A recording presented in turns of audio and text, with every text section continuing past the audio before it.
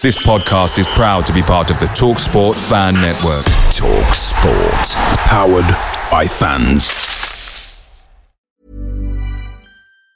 And there it is, that's as good as it gets on this stage. Nissan Townstar EV strikes again. It's an unstoppable van, unstoppable. Just fantastic. You can actually see the ProPilot technology in action. Effortless parallel parking. It moves with all the confidence that comes with a 5-year warranty. And with a bench full of all-star van experts, there's real strength in depth here. That's all-star quality. Search Nissan Townstar EV and visit your local all-star van centre to see for yourself. Terms and conditions apply. 5 years or 100,000 miles, whichever comes first. ProPilot is an advanced driver assist technology. Driver's responsibility to stay alert, drive safely, and control vehicle at all times. The TalkSport Fan Network is proudly supported by McDelivery, bringing you the food you love. McDelivery brings a top-tier lineup of food right to your door. No matter the result, you'll always be winning with McDelivery. So the only thing left to say is, you in? Order now on the McDonald's app. You can also get reward points delivered too, so that ordering today means some tasty rewards for tomorrow. Only via app at participating restaurants, 18 plus, rewards registration required, points only on menu items, delivery fee and terms apply. See mcdonalds.com. Back of the Nest Match Review Podcast. www.backofthenest.com.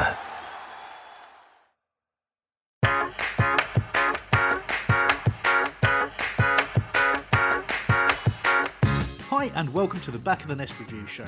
I'm your host Chris Hambling, and in this episode we look back at an incredible performance from Palace, a 2-2 draw away to Manchester City, as well as discuss a variety of topics and listener questions. I'll introduce my panel right after this short message. Reviews, predictions, comments and rants. Send us your voice clips on WhatsApp 0203 575 1266. Right, I am joined today by, first of all, Mr. Mike Scott. Hello, Mike. Hello, how are you doing? You're not doing too well, are you? No, I'm starting to get a cold. I'm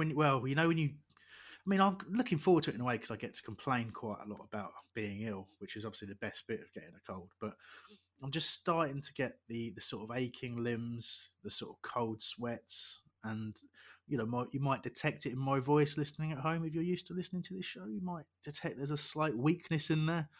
But yeah, not too pleased about that. I only started about 20 minutes before we started recording as well. So. Yeah, you're sounding a bit nasally, Fresh. a bit Hesketh-esque.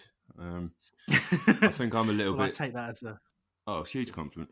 I'm a bit nasally because I've taken up vaping again after quitting for several months. So I'm very disappointed in myself at the moment, Christopher. Very disappointed. Yeah. Well, you should be. Talking of being disappointed in myself, I also was taking the rubbish out yesterday, and I managed to kick a broken plate I'd forgotten was in the rubbish, and I felt a pain, but I just assumed I'd stubbed my toe on something, so I carried on walking around the kitchen, getting like a new bin bag out and sort of cleaning a few bits and pieces up, and then I looked down at the floor and it was just sort of coated in big bloody footprints as well, where the plate had stabbed the end of my foot. I don't know what to say to that. That's fair enough. You're right to be entirely silent. So I'm having a great old time of it. Hello, Patrick O'Connor. How are you? How are you doing? Hello, Hambo. How are you? Well, I know how you are, and you don't sound great. So, feel better, mate, because everything you just said sounds absolutely terrible. Well, look, worse things happen, eh? At least I can bask in the glory of a wonderful performance from Palace away at Manchester City. Yeah. Agree. Good. Agree. That always makes me feel better, so that's good. Excellent. Well, delighted to have you two gents along.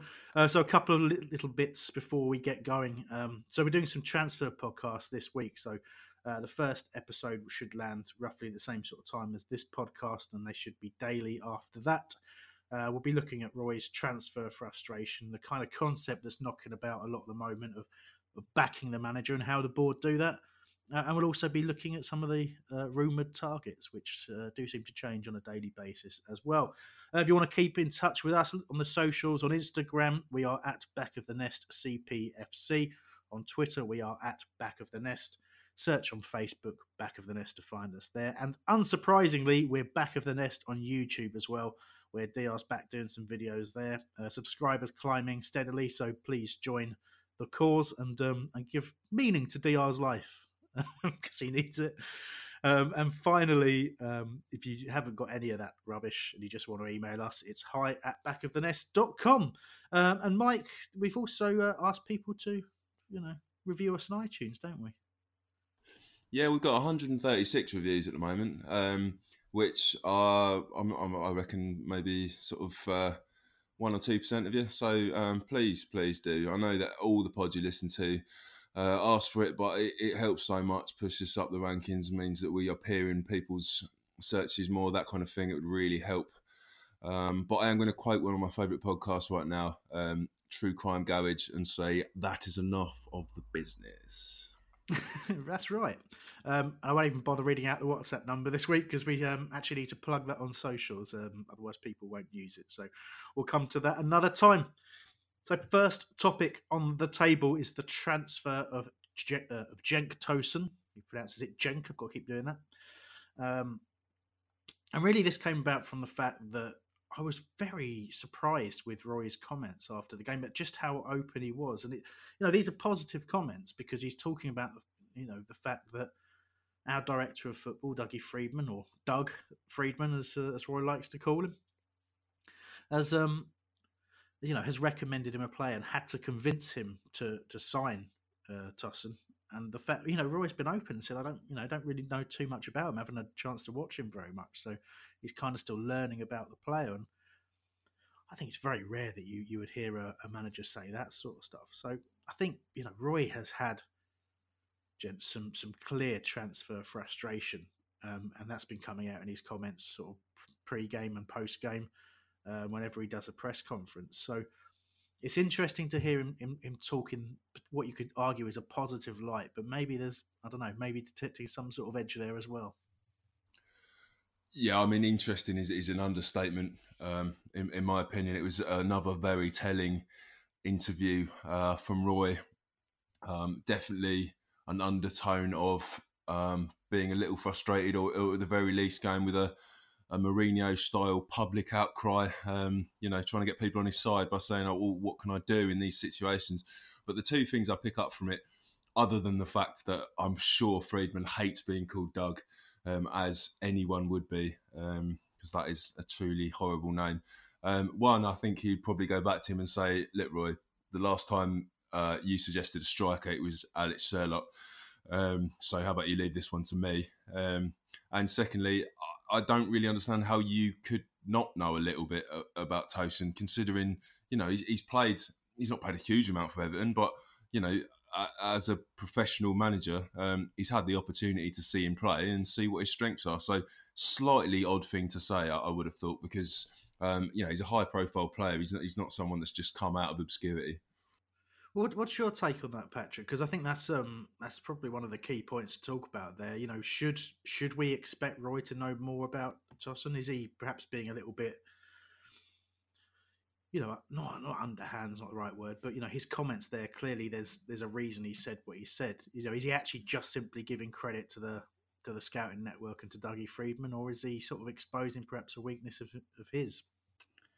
Had this been the first comment he made about transfers, I'd probably go what you said, but it seems to me he's making a lot of pointed comments towards our transfer activity, or, of course, lack thereof, because he made a comment, I'm going to say a week or 2 weeks ago, about the Americans, and the fact that I think he said he spoke to Steve Parish about transfer, and that he would hope that Steve would go to the Americans to loosen the purse string, etc. But it seems to me that obviously it seems to revolve around the fact that, there's an issue in the back with our owners as far as, the lack of funds. And even though that one Basaka thing happened where we released, apparently, got the money up front to get more money for this particular window, I think there's an issue back there. And these comments, I don't think really help. Now, again, you took the positive spin, which is fine, because it's hard to interpret exactly what Roy's saying. But again, since he said it so many times, I think it's a bit weird that he doesn't, doesn't know who Tosun is. I don't know I didn't know who Tosun was before he came to Everton, but I certainly know who he was once he was in this country, once he was in England, because he scored against us once, obviously. So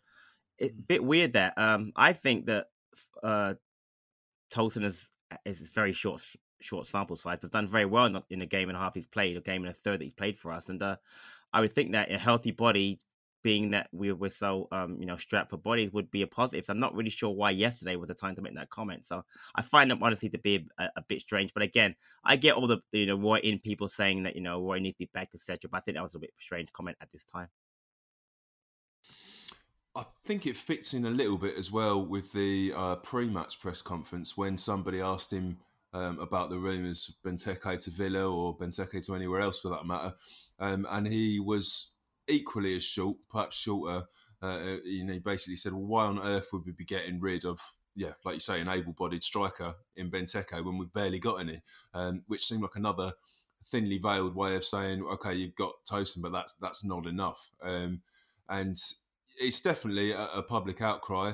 I don't know whether he's got a history of doing this, but certainly when I've listened to Fulham fans and other people waxing lyrical about Roy, they've never seen, he's often been a bit short, and we saw that with England. But I don't think he's got a history, or he's certainly not famous for moaning about the situation that he's been put in with transfers. So it does seem like it's as bad as he's had it in life, unless he's just getting to that age where he just wants to moan about everything.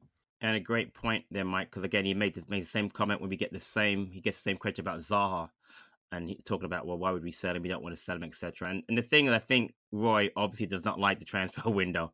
I think it's very plain to see he can't stand this time of the year. He can't stand the same boring questions every week. He has to address Benteke and Zaha and when are we getting new players. And he talks about Walker Peters, that was close, and that apparently has fallen through. So I think it's a time of year he doesn't really like. And you're right, he seems like, if you're going to get on him about something that he doesn't want to talk about, he's gonna come off a little either abruptly or just doesn't want to deal with it.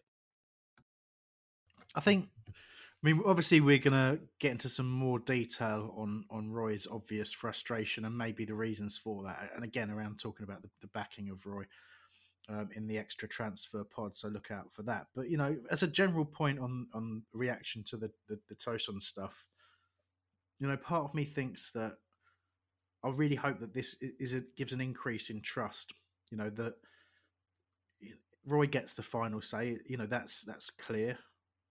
And should be the case in any players that we try and bring into the club.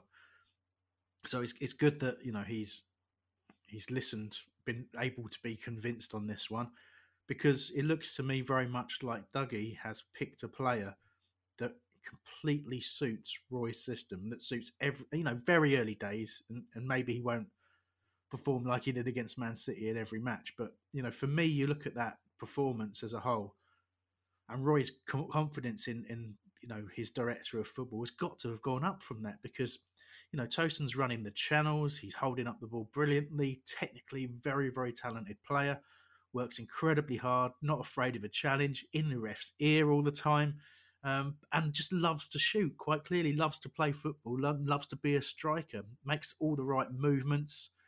All of those things. That was as an accomplished as striker performance as I've seen in a long time. Certainly as I've seen from a player in a Palace shirt under Roy Hodgson. That's a great point, and I was thinking about this yesterday. And it seems like there's been sort of two epochs of Dougie. There was the period where he got in Erdal Rakic and Yak, who I suppose still is a Palace player, but since certainly in the last year or so, he has got a hell of a lot of players that have suited a style that we already have. So rather than a new engine, just sort of a bit of fine tuning. Guaita, Cahill especially, and at times they've been aging players or low cost players that have helped to add to we've got the oldest squad with the oldest manager problem, but they suit what we need right now. And Camarasa was almost the exception to prove the rule. Maybe still the judge is out on that, but he's done that consistently, including with Ayew, and you have to sort of tip your hat to him now. And so I know people are going to say, "Oh, it's another Palace loving where you're all just being nice to people we should criticise," but if it's been up to Friedman, he's done an excellent job on what's a very low budget. So it's probably up to the manager to criticise him and ask for more. But he's done very good things in the last year or so. Yeah, I have to agree, Mike. And Hammer made a comment about, Roy having the final say. I wouldn't want him to have this final say. I'd much rather be a collective where he and Doug Gee agree on things, as opposed to it being either all Dougie or Roy. Because as Mike just pointed out, when Roy was involved, we got players that we got a striker that he might have thought fitted his system, but it didn't work out. Whereas in the fact when he and Dougie seem to both agree, you get in a Cahill or a McCarthy or an Ayew, or in this case, maybe not so much Tosin, but Tosin needs to fit what Roy goes, needs and likes. So I'd much rather it be a collective thing, because I think for the team, Hodgson's players, I need to see a little bit. I like to see a little bit more flair out of them, and that's why I like the Camras and the Maya type signings. And even though they might be more Dougie type things, I think I'd rather have a collective thing than that be just about, well, these are Roy, quote unquote, Roy type players.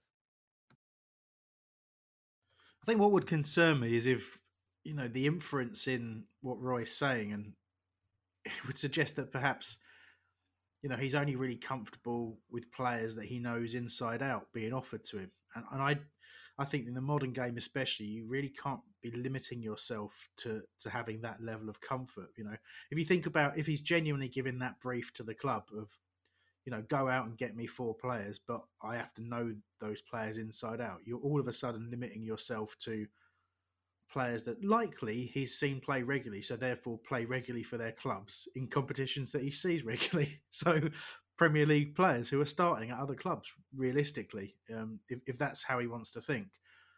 So I took a little bit of concern over the fact that he's made out that he had to be convinced. But I think, as with any quotes, even though and I've seen him actually speaking, you can kind of take different meanings from what he said, for the words that he's used. And he might well simply just be saying, I'm not taking credit for Tosin. I've been surprised by him because I didn't know much about him, because he hasn't played much football over the last 2 years.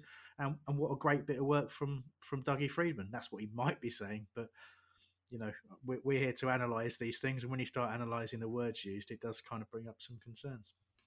I don't want to make this go on much longer, but I just wanted to say I think that goes on more than we probably think about. If you think back to Allardyce, he brought PVA over, for example, from Sunderland, where he'd just been because he knew that he could do the business for him. So I think maybe, especially with ageing managers, that does happen probably more than we give him credit for.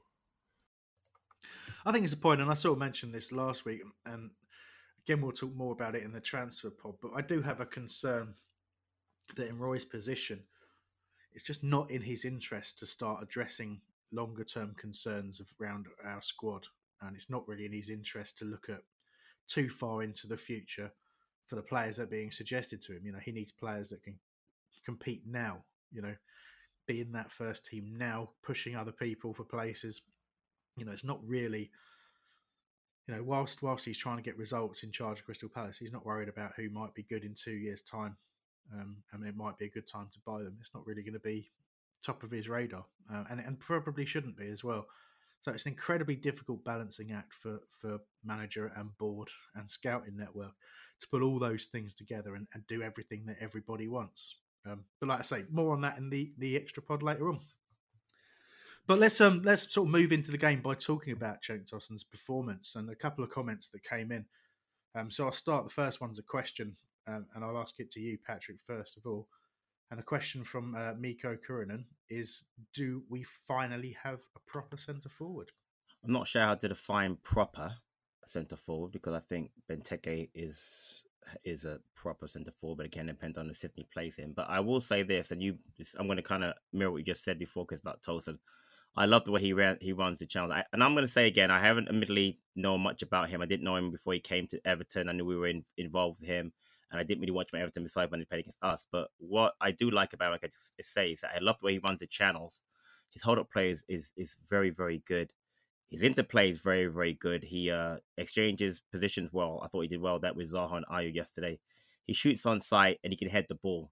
And the last play that we had like that was Glenn Murray. So I think and for Roy's system, I think he's going to be perfect, because I made the comment last week about my problem with this is going to be, I don't think he's going to get enough service. But if you watched yesterday's game, he didn't need a lot of service. He scored 1 goal and he could have scored 3, because he had the chance that the referee stopped, what we'll talk about later on, right after he scored the first goal, and then he had a snapshot in the first halfway of his left foot. So he shoots on sight, which I really love. So I really like what I've seen from him. It's a very small sample size. You don't know. But what I've seen from him so far, he got off to a great start. We always talk about confidence with strikers, and as far as confidence goes, he just is very confident. He's got that first goal under his belt already. So I like him, and for how we play, the lack of possession that we have, and all that stuff, I really like the way he's gotten off. So yeah, as of right now, I think he is a proper centre forward. Well, I mean, taking those comments, it kind of leads us into the next question, which is from Liam Tallis. And he says, does Tosun scoring in his first start expose all of our Benteke would come good mindsets as wrong? As well-intentioned as Benteke is, he's simply not a Premier League player goal scorer anymore. That as a question, obviously it's a loaded question from Liam because it gives away a bit of his opinion himself. But, I think I kind of do sit in that camp really of someone who has thought, Benteke's been very hard done by. He's not playing in a system for a team that suits him. He's being blamed for not being good enough all this time. And realistically, if we put the right balls in the right places, he'll score goals. But then you see someone like Cenk Tosun come in and play a complete kind of forward role. And you start thinking, well, why isn't Benteke taking up positions on the back post in similar circumstances? Why isn't he occupying the channels? Why isn't he putting pressure on defence? Why isn't he tackling back? Why isn't he? And, all the things that Tosun did. And, Tosun's come off the back of a spell where he hasn't been playing regularly. He hasn't been backed by, at least two managers. And he's effectively been shifted out to a club that he once, turned down effectively. So, he's coming and he's playing like, he's got something to prove. And you wonder why Benteke can't come in and play like he's got something to prove. Just would say that the two issues though are mutually exclusive in that it's pretty much irrelevant to Benteke's game whether Tosun is the perfect person for Palace, and unless you think that Benteke is deliberately holding himself back. So, which he's not. It's just, I mean, my patience with it was exhausted some time ago. I maybe a little bit more negative about it than a lot of other people, and I would have happily seen him gone out on loan. But I don't think Tosun, if he does fit in, I mean, he's only played, not forget he's played a game and a bit. Doesn't necessarily mean that he's going to be great for the rest of the season. Hopefully he will, but I don't see how that affects Benteke being probably the wrong person for us. Having said that, if Tosun gets injured, Benteke is probably still needed. As Roy said, he's not remotely similar to Ayew either. But talking about him being a championship player, it's got nothing to do with how good or bad Tosun is. They're different players that have different strengths, and they always have done and always will do. No, of course, but it does. I think there's an element of truth in that it exposes, the kind of attitude of trying to put something right. Again, I said at the end of what I said previously that Tosun plays like someone with something to prove, and Benteke doesn't do that. And I would, to me, that's actually what's missing in his game. He doesn't play. And I'm not asking him to change the player he is or can be, but if you think about Benteke when he joined, and you think about the Benteke less at Liverpool, more at Villa, but still, at Liverpool, he gave defenders a real hard time, and we just saw that work rate from Tosun against Manchester City. And I think in what Liam says, it does expose that. It does show you that there was another way for Benteke to perform without having to go against what he's capable of. He's perfectly capable of occupying a defence and giving them a hard game, and he hasn't done that for a long while. I thoroughly agree with that.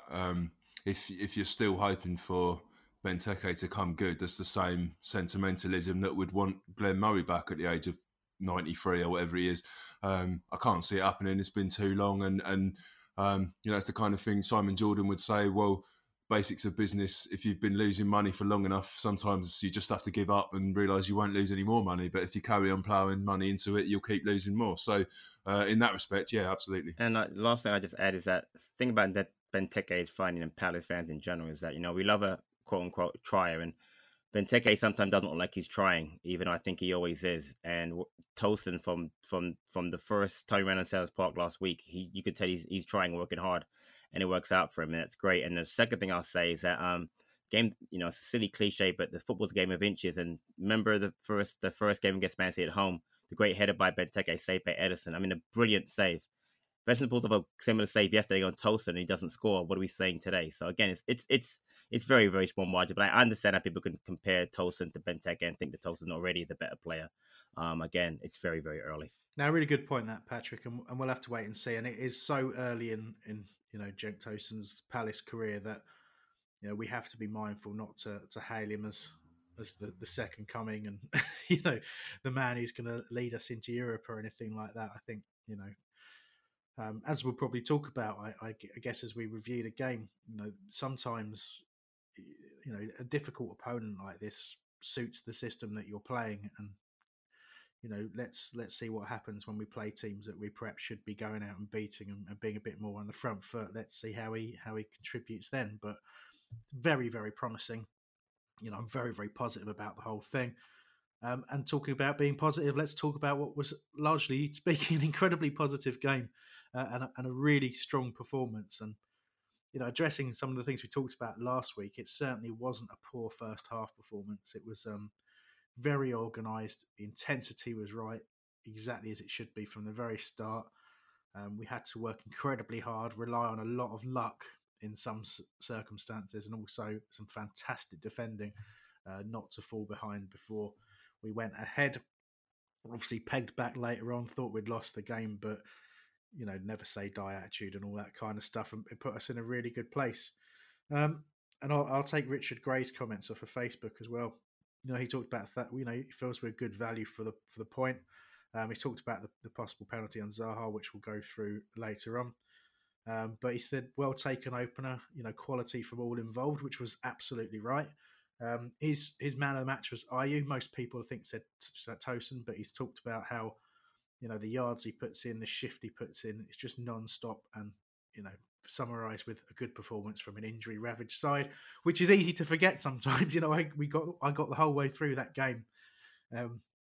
Saw the post-match interviews before I remembered we had so many players out injured, kind of completely forgot because it was such a strong performance because so many stepped up. So I thought that was, it's the best I've seen us play for a while. And I think first thing I want to talk about, gents, if I may, is just how our average positions, we talked about last week, against Arsenal, how difficult a game that Wilfried Zaha had as an example, because of how he was sort of double and tripled up on. In this game, it's pretty clear looking at the way the team set up and how the players played throughout the 90 minutes that, as you'd expect, Pep Guardiola has trusted his team to play appropriately. And what he did was he allowed Cancelo to attack down the right and try and occupy Zaha that way, make him, up the wrong end of the pitch. But he also did leave him one-on-one and just gave with the instruction it was a definite instruction for John Stones to come across as soon as Wilf was one-on-one with Cancelo. And, that gave Wilf that little bit of extra space. Lots of people talked last week about how, his heart's not in it, he's down tools, and what a load of rubbish that was. And in this game, not a perfect game by any stretch of the imagination for him, especially early on, but it just shows you the difference when a player is, when he is given that space by the way the opposition approach him. It's no coincidence that we've done as well as we have against top six sides in the last few seasons. It's like Man City absolutely back themselves to score at least one more than they're going to concede. If you talk about John Stones, he's had his fair amount of critics, especially in the England shirt, and I would be one of those people that have criticised him as an England fan. He's immensely pissed me off in the past. But they don't need to be doubling and tripling up on Zaha. So the fact that we've got such good results and we've come away from 2 Manchester away trips this season without losing and getting 4 points, is because they're giving him space that other sides can't afford to do. Looking at the heat map, the vast majority of his heated areas are in their half down the left-hand side, as you'd expect. And that's the kind of space he's not going to be given against Norwich. And it's not a new problem that we still haven't quite found a surefire way to deal with that. But it's great that we continue to take advantage when that kind of thing, that kind of position is given to us. Yeah, great points, Mike. And the thing is, when you've got Townsend on the other side also, teams can't do that as much as I love Ayew. He's not going to be doubled and tripled like Wilf is. And so the space is constricted. But I got to give credit again to the way that he played yesterday, because again, he took advantage of not having the third player come in to have to mark him. And what's going to happen is you're going to find when Wilf goes to another club, you're going to see how much he's going to flourish, because he won't have to deal with that. He'll be more like, let's say, Sterling on Man City, where he has more freedom, better players around him, and he will absolutely thrive. So again, love the way he played yesterday. And again, the people that said he's down tools just don't really watch him as much as I think they should every single week. What was also really impressive in that performance for me was just how engaged he was with his defending. Coming back, he was you could see him organising people, pointing, passing a man on when he needed to take someone else, and that kind of stuff does get missed sometimes when we're playing against these better sides. He can play a huge part in a game defensively. It's just not how we picture Wilf. We all picture Wilf running at players, beating 2 and 3 at a time, as we talked about last week. So, for me, a really mature performance, and one that right at the end, once again, just pulls out a bit of magic to get us a well-deserved point.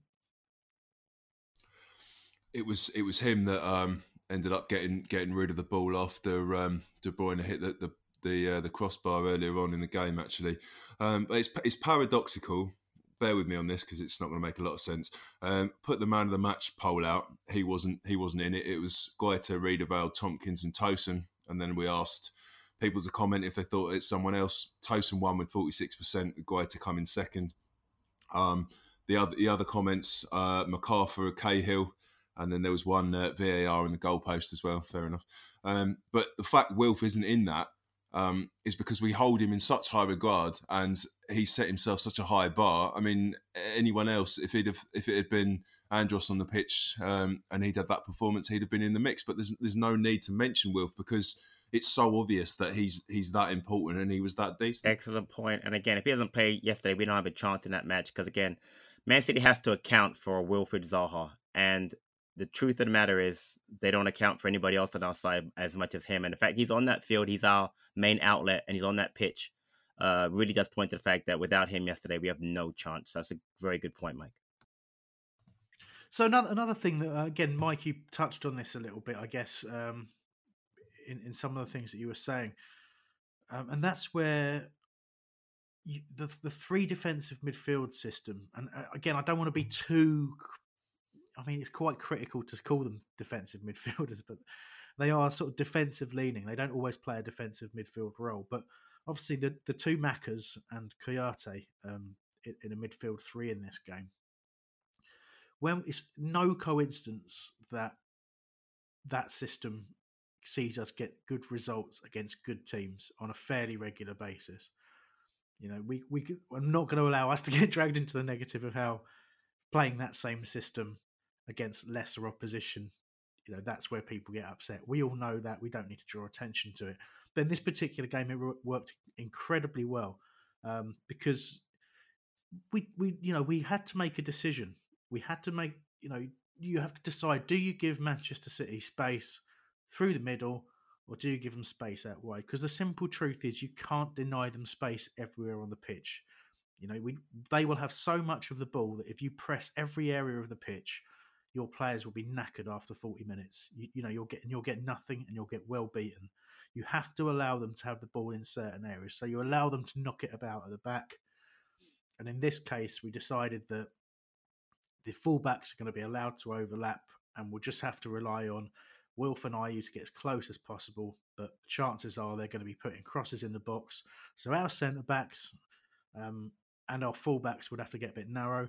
And we'll just have to focus on heading those away before Man City get any opportunity to do anything with it. And that was our game plan. And, the three centre defensive midfielders allowed, doing that screening job and doing that support out wide where either one of the Macas would go out left and Kouyaté would go out right and support the defensive efforts out there. That's the system. That's, and everybody knows where they need to be. And it just works so, so well against Manchester City until late on when they had to make huge changes in personnel and a system to get extra bodies in there to put us under enough pressure that it would eventually count. And obviously, we'll analyse the goals in a bit, but for me, that's where the game, where the game plan works so well, and what Manchester just shows what Manchester City had to do to change it. So, anyway, yeah, you've got some comments on that, Mike. I talked for a long time there. Yeah, I just wanted to add that I think for me, the thing that made it work, especially, they knocked a lot of balls in from wide, as they always do. Sana's not there to do the Zaha role, so and especially when Mahrez came on, and obviously that's when they got the joy. I thought he changed the game, but the standard of the defending in the middle of our 18-yard box, especially when we were deep, was absolutely incredible. And you only get that from managers like Hodgson, Pulis.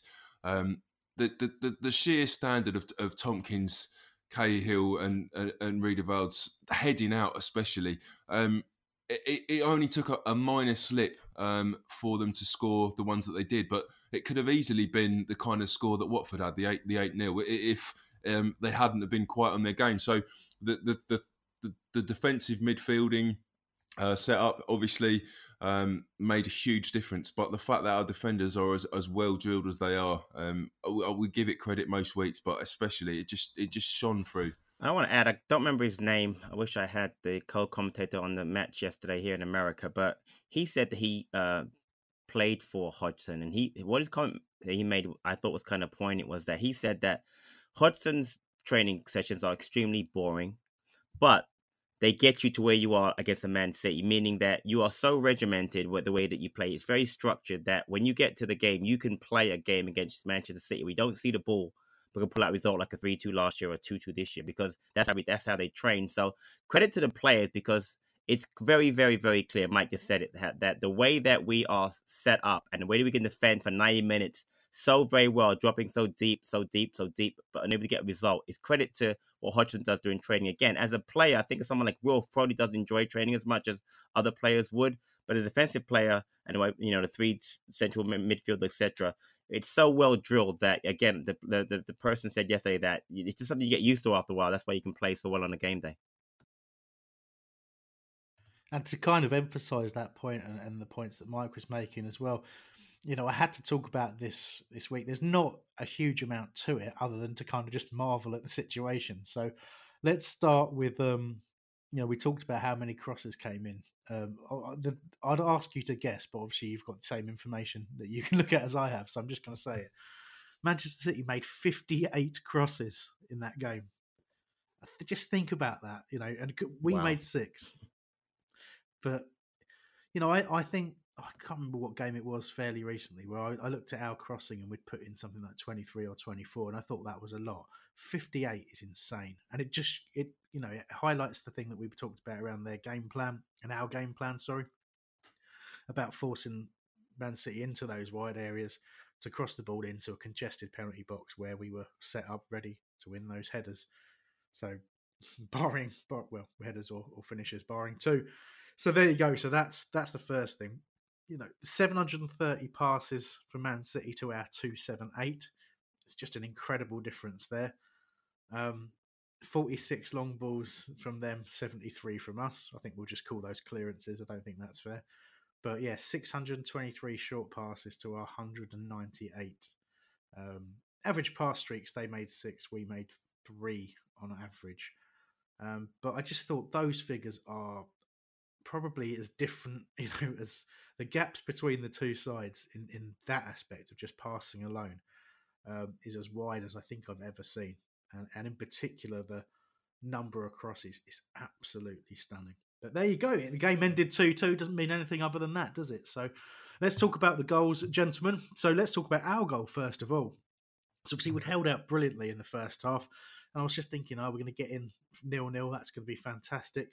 Didn't really see it coming because we hadn't had a chance. We hadn't had any kind of a proper effort prior to this.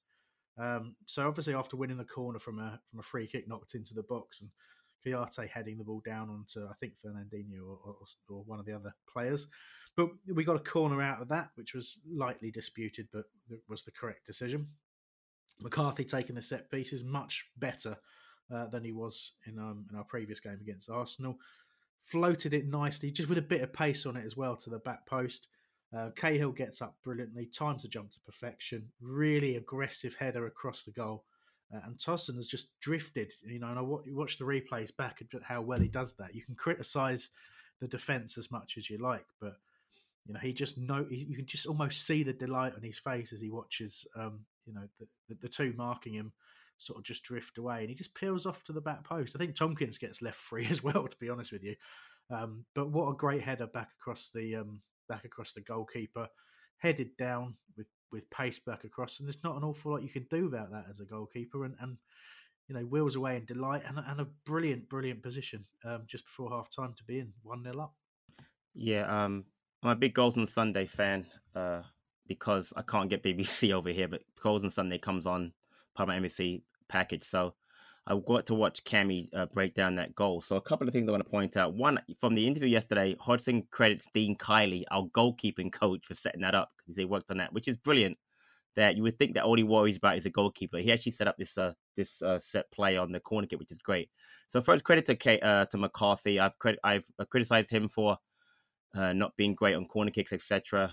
In his time he's had with Luka out, but a brilliant corner kick.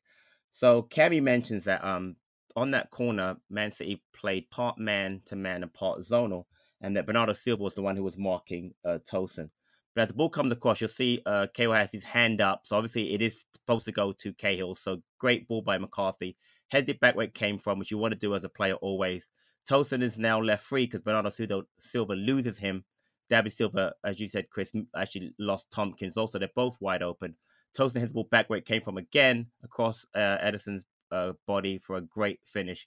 So, again, just a very, really well-worked corner kick. I've maligned all year about how poor we are from set plays, and a team that doesn't score a lot of goals has to be better on set plays. And it's funny how Tosun's first start for Palace ends up with a very well-taken goal. And that 1-0 lead really helps us now to kind of settle in and put pressure on Man City. So, kudos to everyone involved in that play. Really good goal. And again, I want to see more of that going forward, hopefully.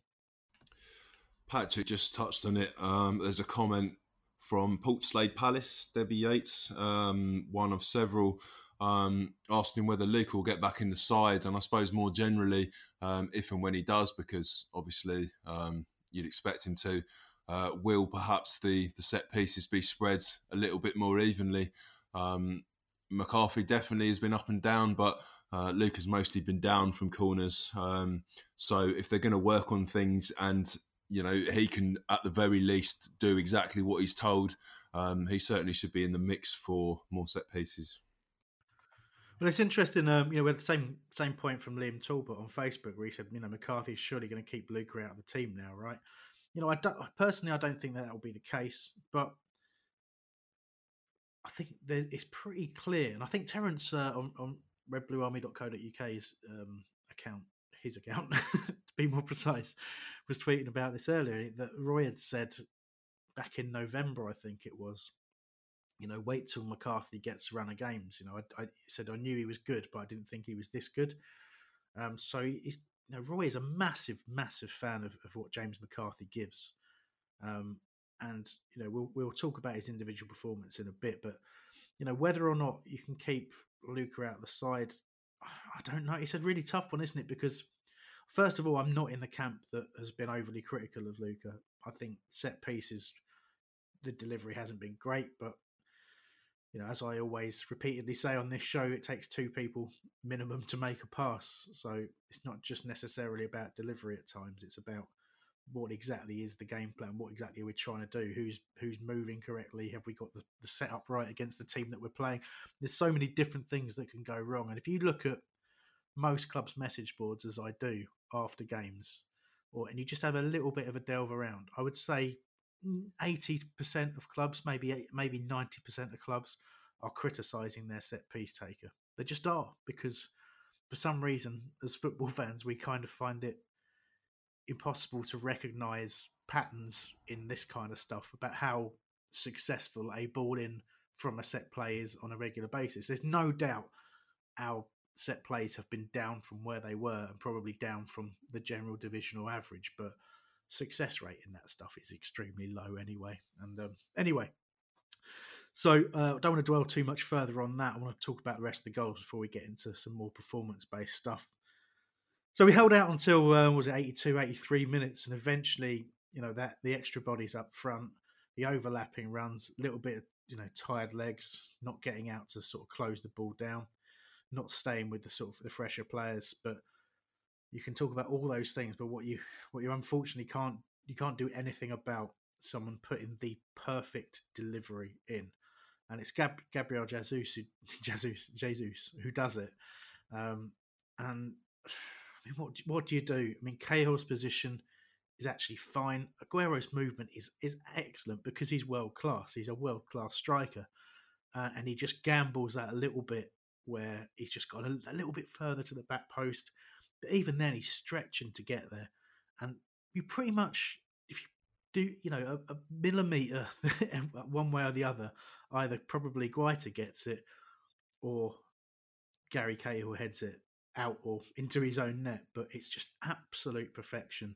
And at that moment, I was immediately disappointed. But I just, I think, Patrick, you were the same on Twitter. You just recognise that there's nothing you can do sometimes to stop a goal going in the net. That was just one of those goals. Yeah, I'd love to criticize that goal, but there's absolutely no way you can. It's absolutely perfect. You said it. The Jesus cross is perfect. Cahill gets there. He's going his own goal. Brilliant diving header. The only criticism even Chris Kamara said was that he has to go with his feet. But even at that point, what's he going to do? Put in his own net. And again, Aguero is absolutely world class. I've never really a fan of other teams' players, but I respect the good ones. And he's great. He's great. And you can learn so much about football scoring the way from him because his movement was great. And then again, there's no way you're stopping that. I mean, you can't fault Guaita. You can't fault Gyro, you can't fault Cahill. It's a brilliantly set up goal. And at 1-1, I'm sweating. I'm just saying, just get me the point and I'll get out of there. I'd love it. It's a good point on not sort of hero worshipping other teams' players, but yeah, you're right. I mean, he doesn't really do anything on the pitch, other than play football, does he? He doesn't shithouse people really, unless he's a couple of times he's got wound up by other people. But generally speaking, he's, he'll celebrate his goals, he'll score his goals, but you don't really see you don't really get that level of irritation from him. Maybe because we have different expectations when we play Man City. I'm not so sure than some other teams, but he always impresses me, and just the fact he's still scoring so many goals after so long, and the evidence is there that the brain is incredibly sharp, so he could probably play on a fair bit yet. And unfortunately, goal 3 sort of comes from a similar place, although we can probably be a touch more critical this time.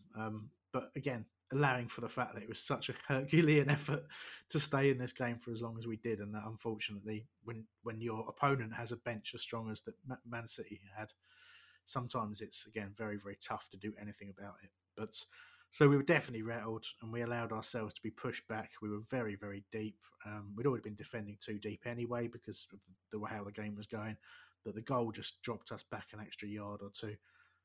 And we were just, you could see almost panic in the eyes. And Mendy finally puts in a cross kind of first time. The crowd were getting incredibly irate with him delaying crosses, but he puts one into the middle. And, Tompkins is going to be really disappointed because he's had a look as the cross is being lined up. He's relatively close to him, but he just allows himself to get way, way, way too far. And you cannot go away and mark a bit of space. And I know this was talked about on Goals on Sunday, but we've talked about it a lot on this show already. You and me in particular, Patrick. But what you can't possibly do is go and mark an area whilst a player of Aguero's quality is left completely unmarked. So that part of it is so disappointing. And but it is clever. Aguero waits for Tompkins to have that look. He's looking across the line and he can see Tompkins in his eye line. He will see that the Tompkins has given that glance up, and the second he glances back away again, Aguero's moved, and he's moved just by dropping back, rather than go to the front post and where Tompkins has anticipated that ball being whipped in. He just hangs the back, and it's still an absolutely ridiculous header from where he is because there's not a huge amount of pace on the cross, but he's also fractionally behind him, so he has to turn and really get those neck muscles working. heads it down and heads it at an angle where Guaita can't get anywhere near it. And it looks for all the world like the opportunity that we had to get something from the game has gone. But yeah, excellent header, world-class movement. But let's not dwell any more on that. I've eulogised about Man City's second goal. Let's talk about our fourth goal. And it all starts with James McCarthy putting in a really seriously good challenge in the midfield, but having the presence of mind to get up, look up, and play a perfect pass into the run of Wilfried Zaha. And as had been happening all game, as I've talked about already, Cancelo doesn't challenge because he's waiting for Stones to come across, as the instruction has been. So waiting for that extra man. By that point, Wilf's got his head down and he's running, and what's coming. He's too quick. He's either going to get taken down with a foul or he's going to get that ball across. And beat skill, perfect timing on the cross, goes in towards Connor Wickham.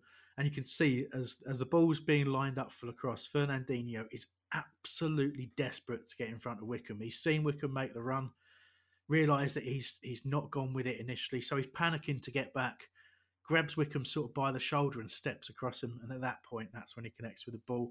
2-2, and a deserved. And I don't know about you, I was obviously watching at home, so I couldn't get up to Manchester, but I screamed so loudly, just absolutely loved it. I think Wickham's part in it is really interesting because I wonder how many players we have that could probably find themselves scaring players enough for them to make mistakes like that. And if he is going off to Wednesday or Forest or anyone, it seems odd on the back of Roy's comments about Benteke, because again, I don't think necessarily if Benteke had been on the pitch, he would have been anywhere near that ball. And I would have loved to have seen a few different angles from exactly what Wickham did, but I don't think his part in that goal can be underestimated. Yeah, Wickham does deserve a lot of credit. So I'm watching it now again, and I'm just going to mirror what Chris Kamara said again. The part that's interesting is that, one, obviously, Wickham is a very strong, and he's quite quick. As he's making his run, Fernandinho trying to block him off, and that really messes Fernandinho up because he doesn't get feet set for the rest of the time. Blocking the player off is stupid. He should have gone to get into the box first. So Wickham makes a really good run. At the end, he goes towards the near post. It reminds me a lot of a little bit similar to the goal he scored. He actually scored against Norwich, and I think people underrate Wickham as a goal scorer. If he gets to the right positions, he will score more goals. And I hate to see him go out on loan, by the way. And I really like the fact that if we're not for him, I don't think that becomes an own goal, because all of it, that's all about Wickham's movement. Obviously, Will's run is the most important part. But as far as the end of it is that Wickham really, that his part in is underrated, because if he's not in Fernandinho's head as far as getting blocked off, etc., and then gets that little run to that near post, the ball probably doesn't go in off of Fernandinho. So fair play to Wickham. And again, I didn't scream, Chris, but I was extremely happy when that ball goes in and makes it 2-2. And I'm again looking at the clock saying, just end the match, please, end the match. Absolutely. And on Wickham, I think it's quite clear that Roy, probably sees him. He's back up because Benteke's not available. I think it's pretty clear that Roy doesn't seem to want to invest the time in getting him enough games to get up to the level that Roy expects of him. And that's, in many ways, it's disappointing, because I think, that injury record has been terrible. We can take it personally, but obviously the guy hasn't gone out to get injured. It's just bad luck, really. And the talent has always been there with Connor Wickham, and if he stays fit, we know there's a really good striker in there. And like you say, Patrick, it almost feels quite, you almost don't want him to go out when you see him being able to make contributions like that off the bench. And similarly, you look at McCarthy and the fact that he hadn't played much football in a couple of years, and now he seems to be getting better with game time, and Wickham doesn't get that same opportunity, which seems a bit of a shame in a number of ways. But certainly made a contribution, and as I said, Roy recognised that in his post-match comments as well, which was good to see. And the more minutes Wickham gets and the more contribution he makes to Crystal Palace, the better for me. So anyway, that's the goals over and done with, and as we've talked about, a fantastic result. And there were lots of other incidents, and as seems to be happening every week, It's VAR that sort of dominates, really. And as a result, this. And there it is, that's as good as it gets on this stage. Nissan Townstar EV strikes again. It's an unstoppable van, unstoppable. Look, just fantastic. You can actually see the ProPilot technology in action. Effortless parallel parking. It moves with all the confidence that comes with a 5-year warranty. And with a bench full of all-star van experts, there's real strength in depth here. That's all-star quality. Search Nissan Townstar EV and visit your local all-star van centre to see for yourself. Terms and conditions apply. 5 years or 100,000 miles, whichever comes first. ProPilot is an advanced driver assist technology. Driver's responsibility to stay alert, drive safely, and control vehicle at all times. Away days are great, but there's nothing quite like playing at home. The same goes for McDonald's. Maximise your home ground advantage with McDelivery. You in? Order now on the McDonald's app. At participating restaurants, 18 plus, serving times, delivery fee and terms apply. See mcdonalds.com. Peaks Hamblings Ramblings is all about the subject of VAR. Chris Hambling's gone all ranty, something's really wound him up. He's using lots of nutty words, like bloody cripes and for Pete's sake. It's going to get quite heated, the air is turning blue. The ref's a the players are, and guess what, so are you. He'll whine about the tactics, the substitutes and such, but please don't get him started on Jordan Much.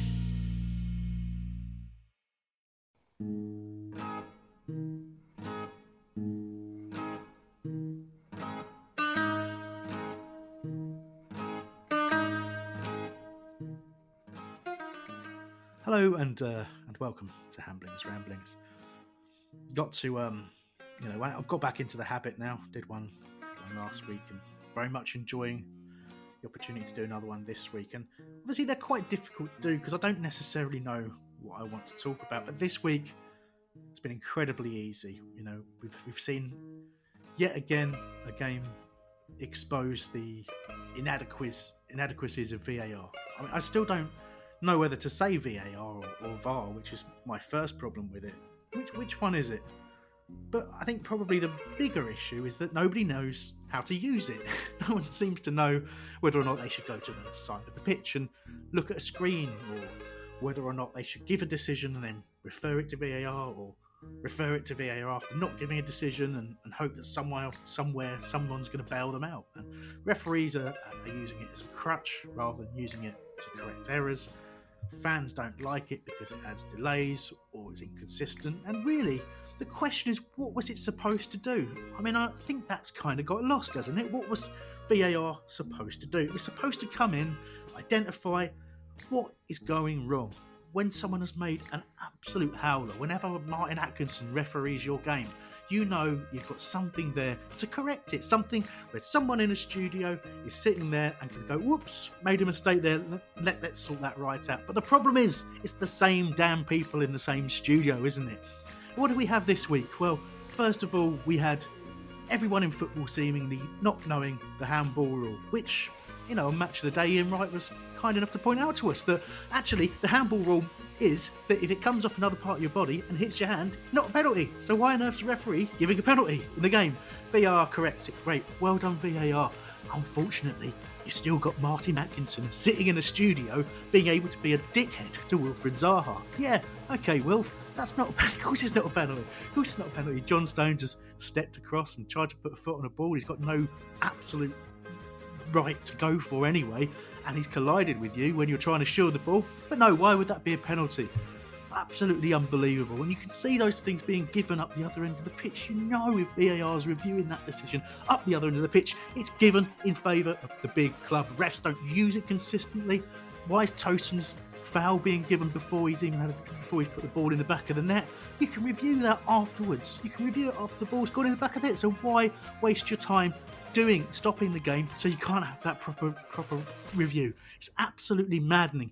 Everybody hates it, but mainly because nobody has thought it through or has any idea how best to use it. Chris Hambling's gone all ranty, something's really wound him up. He's using lots of nutty words like bloody cripes and for Pete's sake. It's going to get quite heated. The air is turning blue. The refs the players are, and guess what? So are you. He'll whine about the tactics, the substitutes and such. But please don't get him started on Jordan Much. Right, gents, so got a little worked up there. Not entirely sure I kept a proper flow to that, but there was a lot in there. So can we please talk about the decisions, really? I don't know which one you want to start with, Mike, but I'll let you take us forward. Well, I mean, probably the same as you and the same that the majority of people that talk about VAR don't want it to be another repetition of what's been discussed, what you can turn on and listen to on TalkSport 23 and a half hours of the day. We talk about specifically for the game. I was managing the Back of the Nest Twitter for the game, and I retweeted DR's absolute vitriolic anger at the Stones Zaha penalty. I probably would have said it was a penalty, but at the same time I could see why people would say it wasn't, in that there is, to me, it was one of those times where, yes, in a current climate, you could definitely say it's a penalty, but typical football, like if I go and watch Hastings United, that's just a heavy old tackle that I like to see in the game. So the part of me that wants that bit of the game to come back made me think that it probably wasn't, in that Zaha pushed his leg round in the first place, and Stones just got pretty tough on him. But I could see if it was a penalty, I could see why. I think if it was them against us, I'd have been immensely annoyed. The Tosin being told it wasn't a goal, or being flagged as a foul before he put it in the net really annoyed me, because, like you say, the point is that they're meant to let the game flow and then review it afterwards. I thought it was fairly harsh, and the goal could have stood. If it had gone through and been given as a goal, I don't feel they would have overturned it, because they don't like to overturn the decisions of their mates. So that annoyed me immensely. By that point, I'd become numb to VAR, and I stopped moaning about it for the rest of the game, really. The one thing that really pissed me off was there was at one point Tosin was pulled over by his shirt, which, has always been a foul, or has always been a yellow card, even since I was a kid. We'd been given some soft yellows already, including one for MacArthur that's probably justified, but I'm not sure the others were. And Man City didn't get a yellow, so the home 60-odd thousand fans bias seemed to kick in there, and that annoyed me. That's the kind of thing that I would like VAR to look at.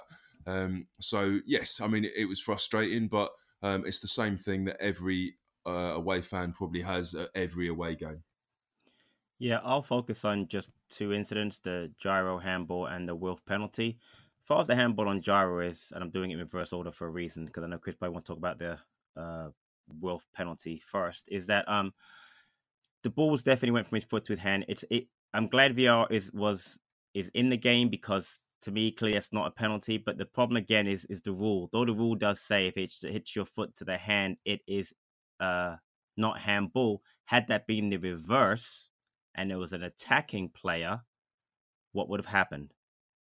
They would have said that, it's he would have let. So the handball rule to me it's not written right to be officiated by VAR, because the whole handball, ball to hand, if an attacking player gets involved and hits your hand, then if it's part of a setup a goal, then the goal can be called back. Then I've seen a couple of times when Liverpool players have handled halfway line, later on has been a goal, and a goal has stood. So to me, the whole handball rule has to be rewritten for it to work for VAR. The Wilf thing is interesting, because I would never ever call Wilf a diver, but in that case, people would say, well, he died. I don't think he died. But what happened, I think he was attempting to get past Stones, put his leg across Stones, and fell. In that case, to me, it is not a penalty. Though you could say that Stones tripped him by having his leg intertwined. I think it's a very clever move by Wilf to draw a penalty.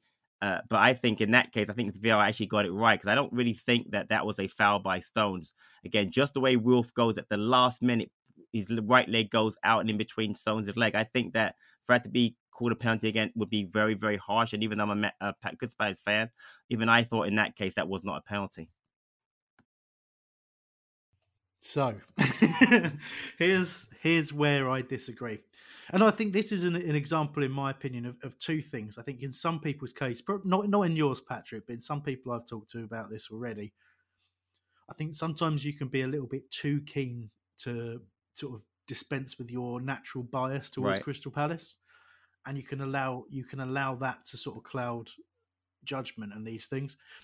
And that's only my opinion. You could easily argue that my bias is the thing that's clouding my judgment. So I'm not passing any specific judgment, but that's how I feel. I feel some people have looked at this incident in slow motion and have focused on one element of it. I think there's something that really, really important, because I'm a little bit like you, Patrick. I won't, whenever something happens where where I have doubt, I will repeatedly watch it, and I'll repeatedly try to consider every conceivable point of view and every conceivable action that I can. And in this particular case, what really sold it for me was the full speed. The slow motion gives the impression that Wilfried Zaha has had a thought whilst running along of exactly where John Stones is and exactly what John Stones is going to do to anticipate a challenge to come in and foul him, right? But when you watch it at full pace, you can quite clearly see two things that happen simultaneously. One is that Wilf recognises that, because he's only looking down, and he can maybe level a bit of criticism at Wilf for that, but he's not looked at John Stones at all, for a good 2-3 seconds, which is a long time when you're running at pace. So he's not looked up one little bit. So he's also running probably a little bit too quickly towards the byline. Okay, so you can sort of almost see what he's going to have to do, which he does a lot, which is effectively stop the ball and chop back, because he's not going anywhere else further forward. So in order to do that, and he's got every right to shield the ball. That's what's got missed, in my opinion, in this whole thing. It's, Wilf steps across. Well, of course he steps across. Because his movement in that phase of play, if you like, is to run, get as far forward as he can do, and then shield the ball from the challenge.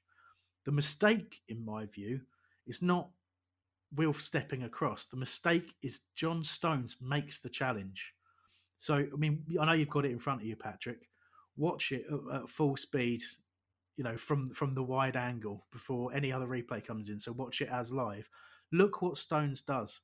And there was a brilliant clip which I saw on Twitter. I can't remember where it's from, where there's an angle where you see Pep Guardiola in the background, and he puts his head on his hands, head in his hands straight away, because he knows it's a penalty. He sees it from the side of the pitch. He sees that John Stones has gone in full pace to swing across at Wilfried Zaha. He's going for the ball, but he just simply doesn't get there because of what Wilf does. Wilf has done absolutely nothing wrong in trying to shield that ball. That's where I am with it. That's what sold it for me. And then to me, it is a stonewall penalty, and VAR. Do you know what? And obviously, as you were talking, I did watch it 3 or 4 times at full speed. And you're right. I hadn't really thought about the fact that as Will puts his right foot out, that Stones comes across to make the tackle at the same time. So at that point, but here's the problem, Chris. They don't watch I don't know that. I shouldn't say this. I don't think they watch these replays in full speed. They look with them, in slow motion, which is the reason why I had my first initial thought. But now that you put that into my mind, you're right. Stone's leg does come out at the same time as Wilf's leg, because Wilf could have been trying to do a step over for all I know. Because you're right, at full speed, there's no way Wilf was saying to himself, "I'll push my leg out now and get and go down." That's why I don't ever call Wilf a diver. But again, I wasn't saying Wilf died, by the way. I just thought it wasn't a penalty. But now that you said that, because Stone's right leg does come out, it does put a little doubt in my mind. But this is the thing again. I'm going to say again. In this case, if VAR had called it a penalty, I would have said fine. Obviously, the Palace fan, but the fact that they called it back, I'm still not going to necessarily think that it was a terrible call. Again, just because of that. But what you just said puts a little doubt in my mind. So fair play to you. Yeah, I'm like that. I can I can mess with people's minds until they agree with me. But I genuinely believe what I'm saying in this particular case. And again, like I say, I think I watched it too much. I've got to be honest. But I say have a look at it from that perspective once you listen to this, if you have the ability to do so. And if you thought it wasn't a penalty, see if what we've said changes your mind. But that, I don't mind that. I'm happy to have those debates, but I think this really just highlights for me how the whole point of using technology to improve decision making is not about having another tier of opinion. It shouldn't be about opinion, interpretation. You know, you're just adding problems there.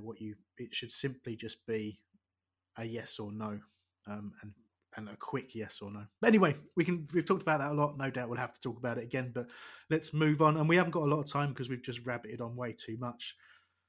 So key performances, we've talked about Tosin. We've touched on McCarthy. Both Mikko Kurinen and Steve Sheffield also got in touch to talk about that, with Steve Sheffield talking specifically about how great it was to finally see a set piece goal, which again we've touched on a fair bit.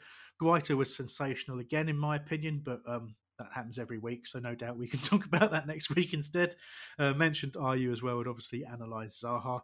So let's now those were the key performances from me, but overall you could probably give minimum 8s out of 10s for the entire team in what was an absolutely brilliant, committed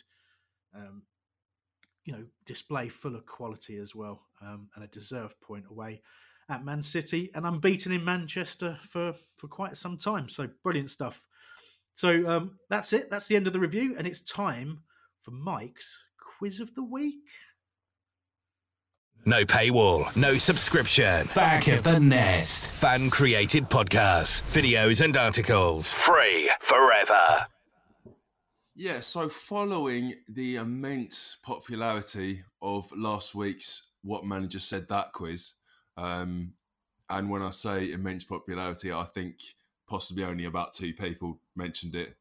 But, that's two positive comments, and it sounded like everyone involved had a lot of fun. So we're going to carry that on. And I offered to do a bit of quizzing, see how it goes. So Quiz of the Week might only last 1 week, but we shall see how it goes.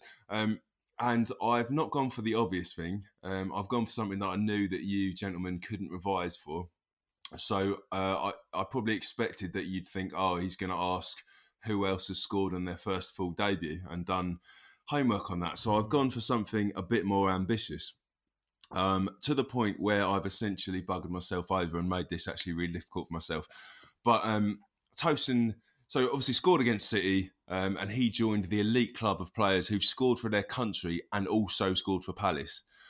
So I want you to name players that have scored for their country but also scored for Palace, but not just anyone. Only people that are the only player to have scored for both Palace and their country. So Tosin is the most recent example of that, but there are a few others. So I'd like you to name them. Quite a few of them are relatively recent. See how many you can come up with. And apologies to anyone who works out that I've cocked any of this up. I'm fairly confident on the ones I've got, but if there's any others I've missed, please directly at me on Twitter and tell me I'm useless. So I will give you each an opportunity to go one at a time. A couple of them you're probably going to get quite easily. A couple of the others might be slightly more difficult. Patrick, do you reckon that you know of a player that scored for Palace and his country and no one else has for that country? Well, one is Wilfried Zaha. It certainly is. So you've got the easy one. Hambo, you need to think of some more. And I will tell you how many have done it while you have a think. Well, look, I've got one straight away, to be honest with you. But just a quick. Yeah. So we're alternating, are we? So just gonna point out to everyone, not that I'm competitive, and I'm sure Patrick isn't either. Patrick had a major advantage there, just for no reason. He didn't even flip a coin, mate. Come on. Aki Riolati. Aki Riolati is not one. No, I thought he would be. He's not. Oh, sorry. Did he have to have scored for his country? His country whilst playing for Palace. No, he just had to score for both Palace and for his country, and I was surprised to find that he did not score for his country. He scored against England, didn't he? It was one. I double checked. I'll come back to you. But yes, you have another guy there, Patrick. Yeah, I've got one.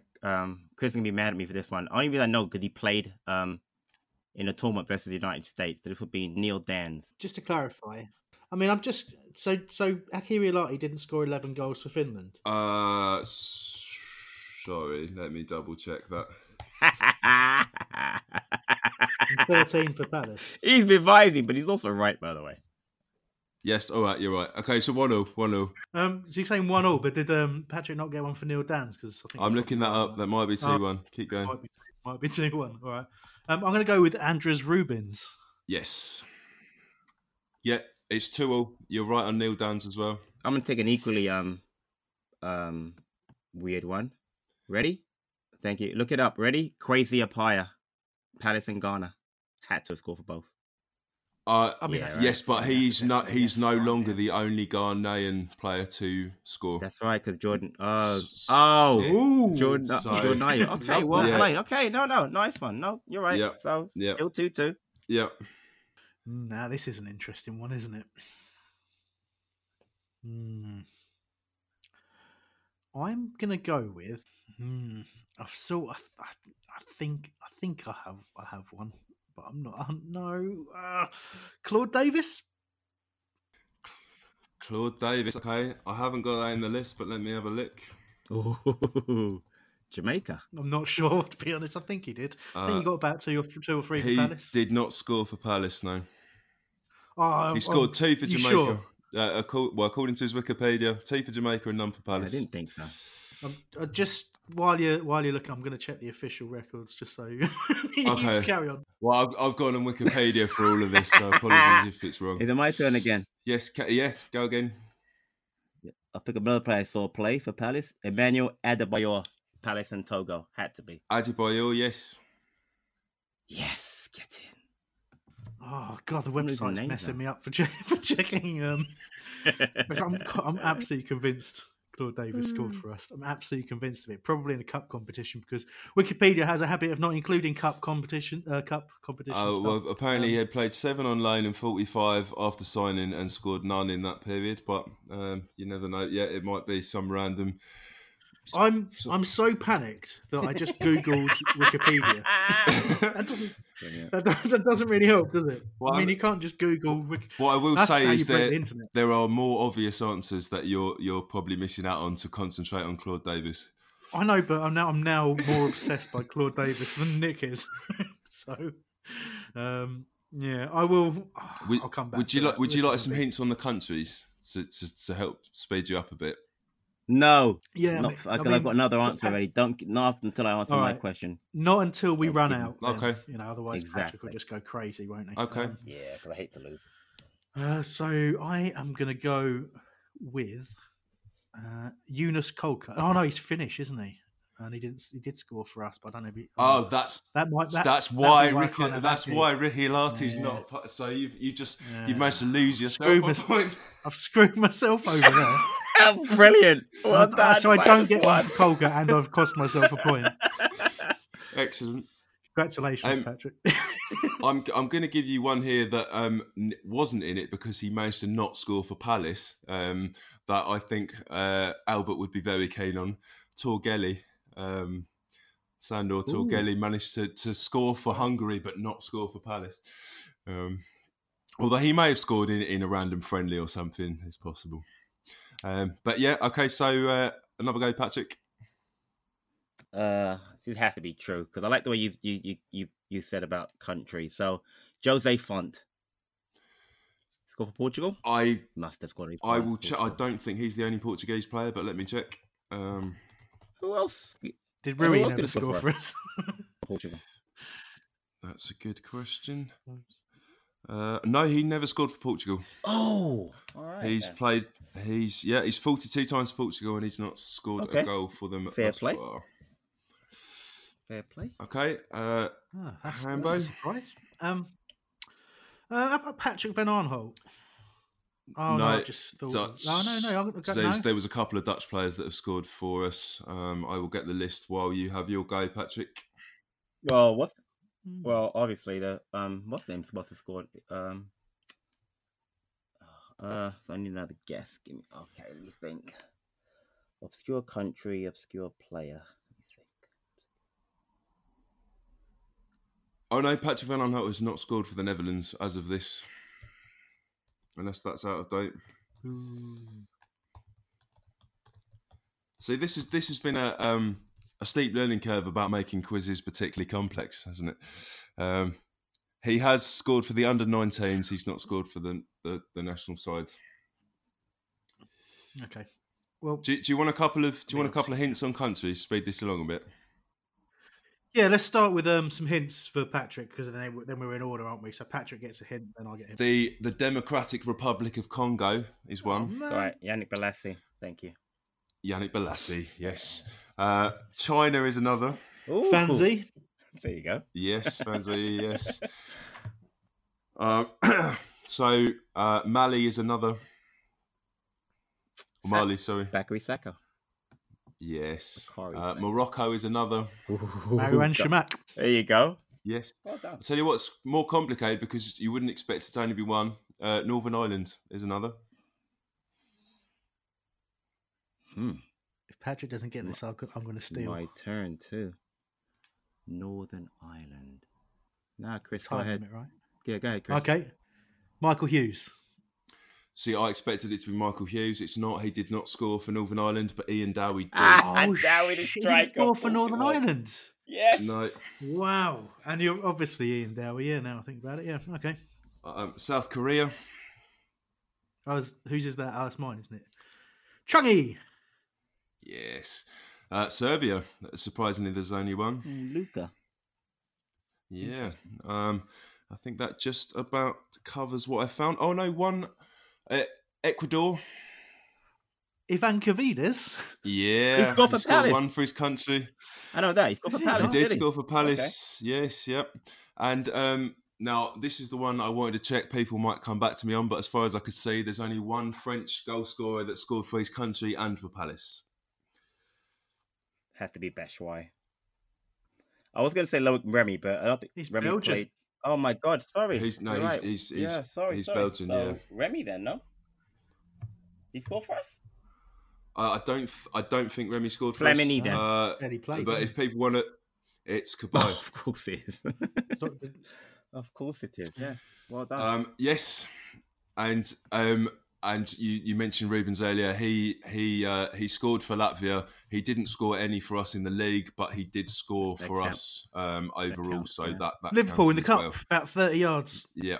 So in the league, if it would gone league, I think it would have got too complicated. But yes, that is perhaps too complex. I'll go back to the drawing board next week, people. But hopefully that was a nice little reminiscence for you. So obviously, before we end this and get on with recording our transfer podcast, just one thing that we have to talk about it, gents, because it was just so ridiculously funny. And that was a poor Newcastle fan. His team score to beat Chelsea with pretty much the last action of the game. And in the celebrations, he's come running down the stairs as the players run into the corner. Matt Ritchie belts the corner flag and it just flies straight into the family jewels. And you just, you feel it, you feel for him.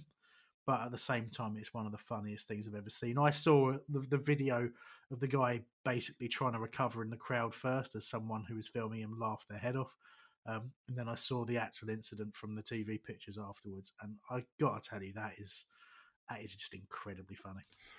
The great thing about it, so as you say, the first few hours where this went viral, the kid that posted it, Josh Greener, just him and his mates laughing at this guy sitting on the step next to his seat on the end of the row, just in pain. So I'm going to quote it entirely if you haven't seen it. So fucking Hayden's just scored last minute and Matt Ritchie's just blazed the corner flag into the crowd and it's only gone and hit this bald bloke in the cock. So it's done 1.7 million views. This guy is simply known as this bald bloke. Probably never been in the media before, never been in the social eye. He's now going to be known forevermore as this bald bloke. Just sitting there with his hand on his crotch, almost in tears. His entire head is red. Poor guy. I mean, and then the next thing I saw was Matt Ritchie doing a knee slide, and all I saw was it just going up. I didn't see where it went. I haven't seen it actually hit him in the bollocks, but amazing. I mean, this is why Twitter was invented. This is why social media was invented. And it's as good as that time with that guy did the slide right the way down the London escalator on the tube. Absolutely amazing. If you haven't seen it, well worth watching. If you want to see when it hits him, Mike, go onto the Newcastle United official website because they tweeted out this morning with a GIF. and it says apologies for Matt Ritchie ... and the corner flag, and you'll see it hit him right in the you know what. So it's actually very, very funny. So even his own beloved club are now ripping the piss out of him. Exactly. The truth of it is a phenomenal shot. I mean, because the rotation on the flag, the chances of the flag rotating to the point where one of the ends of it hits him the way it does. The spiky end, which is just it's the spiky end. It's just unbelievable. Just the unluckiest thing ever. I used to think I was unlucky being hit behind the goal watching a pre-season game when Palace reserves played against Grinstead, and I got hit with a Calvin Andrews shot right in the stomach, which the phrase Calvin Andrews shot for a start is is quite a rare thing. But the fact of actually being hit by one, I consider to be a huge misfortune. But that guy's well and truly taken that up a level. Incredible scenes. Anyway, there were some last little bits of listener contact there, Mike. So, and I do think as much as we've massively overrun here and we're making a rod for our own back. Colin Squire's question regards why do some of our fans not give new players a chance and condemn them too quickly? Obviously, that part probably aimed at people around Cenk Tosun, but there's plenty of players you can put in that category as well. I suppose. Personally, I'm probably guilty of writing James McCarthy off a bit too quickly for his performance against City. I'm not so sure, but any thoughts on that, Patrick? First, I think it's a bit natural. I think it depends on, for instance, how the player comes and who the player is. A lot of times, unfortunately, with Tosun's deal is that obviously the comments he allegedly make or he did make, and then people take it that the wrong way, and then with social media, retweeting everything he said, that's one of the reasons. McCarthy, I'm like you because I was guilty of writing him off before really seeing him play. I've seen him play for Wigan and Everton. Decent player. Didn't think he was great, but he's okay. He's come in here and yesterday showed me that he can play. So I think that's just a thing that people do. It's not great, but again, I always, even if a player comes in, I always try and give him a chance to let him play and then see where he goes from there. So again, I don't think it's an unnatural thing, but people do it because they're just not, they haven't seen the player play or just want to be negative from the start. Well, we've covered Tosun's comments in 2017 before. I think that had a little bit to do with it. But mainly, as you probably alluded to there, Patrick, we're talking about low-cost players, loan players, and they're naturally going to get some criticism. Everything gets criticised, but when you've got tiny budget signings, when people want £30 million signings, it's going to happen. Absolutely right, and we always say it, but it's hard to do, and that's if you can restrict yourself to just judging the players on how they apply themselves in a Palace shirt, not prejudge, that's always a good idea. And similarly, just try, again, I point at myself as being guilty of it. Try to understand that if a player is coming off the back of not playing a lot of football, it might take a while before you can properly judge them. And look, we've all been there. For every James McCarthy, there's a Jordan Much. Unfortunately, actually, no, there is only one Jordan Much, and that's not a song that anyone will ever sing to him again. Right, let's move on. Last little bit, Mike, if you can take this one for me. I'm going to change it a little bit as well because Max Powers asked the question, what we're saying about the front three of Ayew, Wilf and Tosun, and I think we've covered that quite well. His view is that it looked good and we can cause some real problems at our level. So I would sort of frame that as a slightly different question to save a bit of time, Mike, and say, does Andros get back in that front three when he's fit? Or Jeff? Well, it gives us options, but I miss Andros immensely. I would be devastated to see Ayew out the side, but at the same time, he runs 20 miles per game, and he'd probably say he doesn't need a rest, but at some point he's going to need to, and it just gives options. Tosun is a lone player, and in all honesty, I can't see us forking out the kind of money that Everton are going to want to try and recover their 27 million or whatever it was cost. So if he's used sparingly, that's fine by me. I don't think you can automatically assume they're going to stay like that because Andros is an amazing player with a lot to offer. So 4 players into 3 positions is a healthy way to be. Definitely competition for places, people pushing each other, and that's how you get the best out of a squad and out of your first 11 that you pick on each given game. Right, thank you very, very much for listening. Obviously, thank you to Mike and Patrick for joining me. The Love Sports Show Wednesday, 8 till 9 p.m. live on their website, and the podcast will be out shortly afterwards. It will be followed either on the Wednesday night or the Thursday by the preview show, looking ahead to... well, actually, we've got Southampton, haven't we, on Tuesday? So I guess we're probably not previewing Southampton. Maybe we've been organised, we'd have done that on this show. Huh? Anyway, let's not worry too much about that. What's the following weekend, guys? FA Cup, we're not playing. Yeah. Sweet. We can get to have a little sleep. That'd be nice. Anyway, we'll figure something out around that. But plenty of podcasts coming your way, daily transfer pods, as I say. And, we'll all be having a go at that. It'll be a couple of people per pod. And it'll alternate throughout the course of the week. So enjoy that. Rate us 5 stars. Listen to everything that we do. Subscribe to things. Go to YouTube. All that business. Cheers. See you again soon. Bye.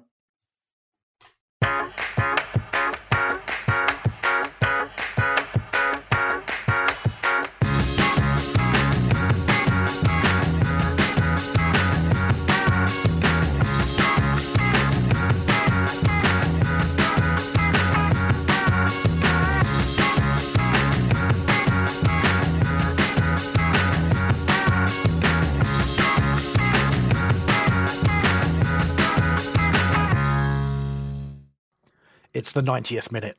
All your mates around. You've got your McNugget share boxes ready to go. Your mate's already got booked for double dipping, and you steal the last nugget, snatching all 3 points. Perfect. Order McDelivery now on the McDonald's app. You in? At participating restaurants, 18 plus, serving times, delivery fee, and terms apply. See mcdonalds.com. And there it is, that's as good as it gets on this stage. Nissan Townstar EV strikes again. It's an unstoppable van, unstoppable. Just fantastic. You can actually see the ProPilot technology in action. Effortless parallel parking. It moves with all the confidence that comes with a 5-year warranty. And with a bench full of all-star van experts, there's real strength in depth here. That's all-star quality. Search Nissan Townstar EV and visit your local all-star van centre to see for yourself. Terms and conditions apply. 5 years or 100,000 miles, whichever comes first. ProPilot is an advanced driver assist technology. Driver's responsibility to stay alert, drive safely, and control vehicle at all times.